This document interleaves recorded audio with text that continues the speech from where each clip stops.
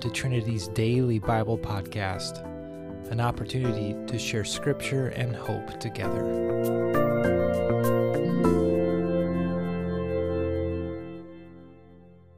Hi friends, I'm Sam Wynn.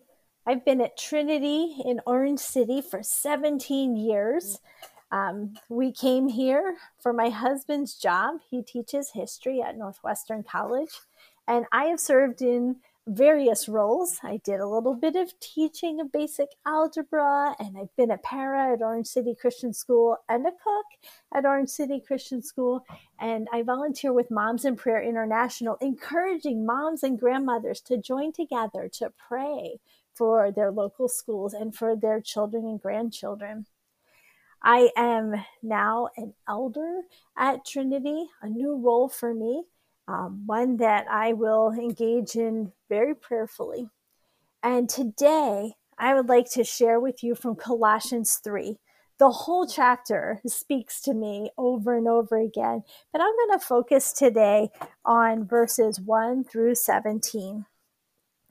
Since then, you have been raised with Christ. Set your hearts on things above where Christ is seated at the right hand of God.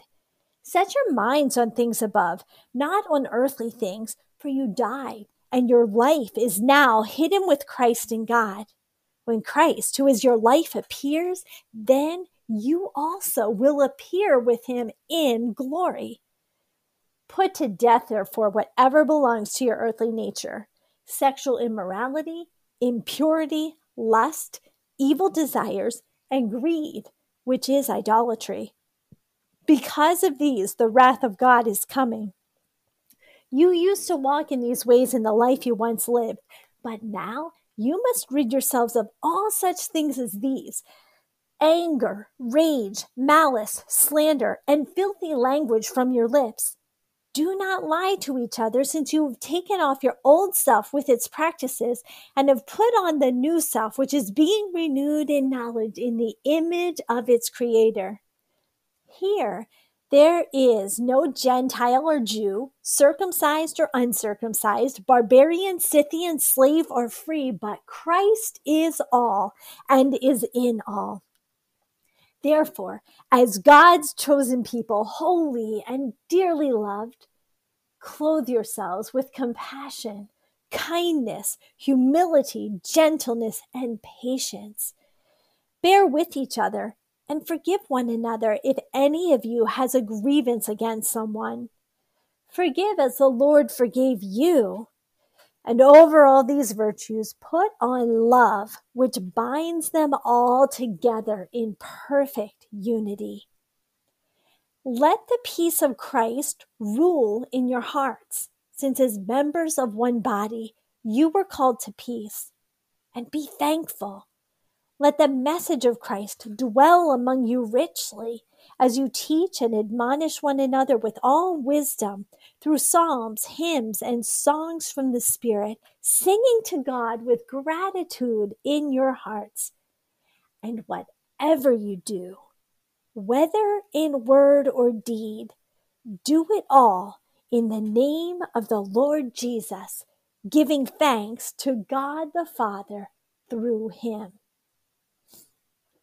I'll end there, although the passage does go on to address wives and husbands, children, father, and slaves.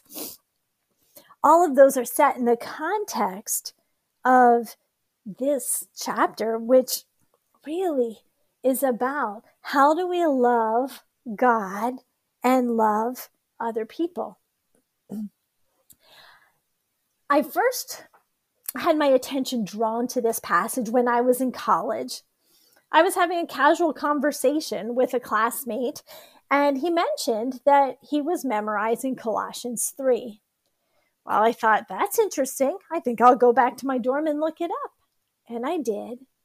And when I read through it, it pierced my heart, because unbeknownst to that person I was talking to, I was wrestling with thought problems in my life.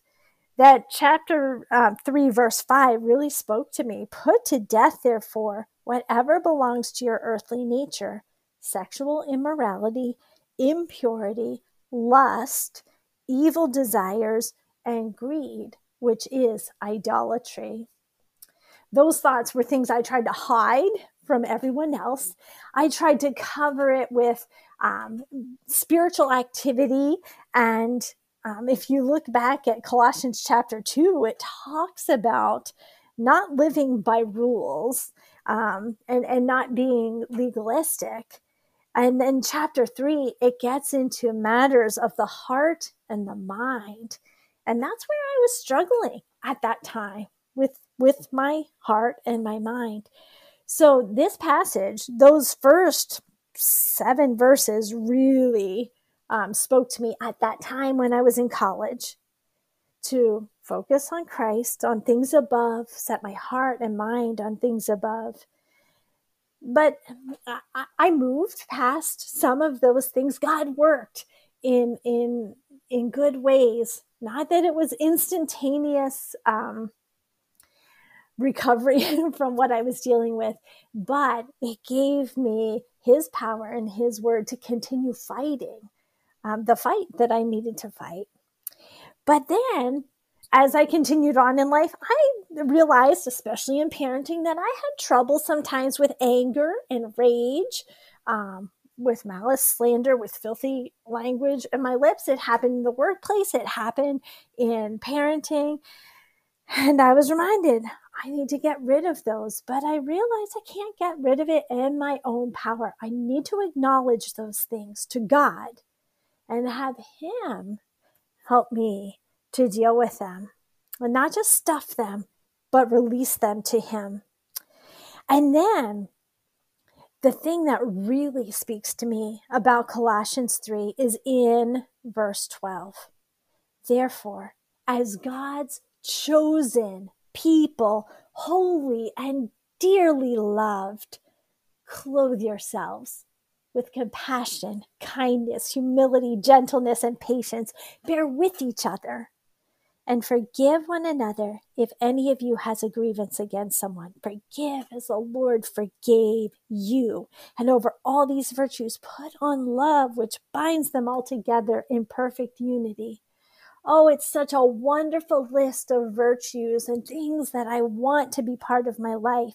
But if I just focus on the list and trying to put those things on, and I forget about the introduction, the identity statement, then I'm trying to do it in my own strength. The identity statement is that we are God's chosen people, holy and dearly loved.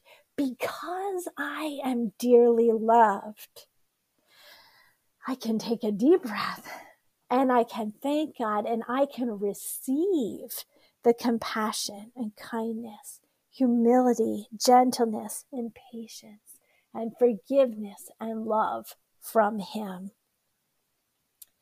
And then I'm reminded that I do have a responsibility to let the peace of Christ rule in my heart, to let the message of Christ to dwell in me richly, and to be thankful that Jesus has demonstrated the Father's love by giving his life. Thankful that I have new life in him. And whatever I do, whether in word or deed, I am reminded to do it all in the name of the Lord Jesus, giving thanks to God the Father through him. So this passage spoke to me as a college student when I was wrestling with my thought life. It spoke to me as an employee and as a mother and a wife about things like anger, rage, malice, slander, and clothing myself with compassion and kindness and humility and gentleness and patience. And I'm reminded in my relationships now to let the peace of Christ rule in my heart and to let the message of Christ to dwell in me richly. There are so many messages out there, but the message that counts is the message of Christ. May it dwell in you richly as you reflect on Colossians chapter 3.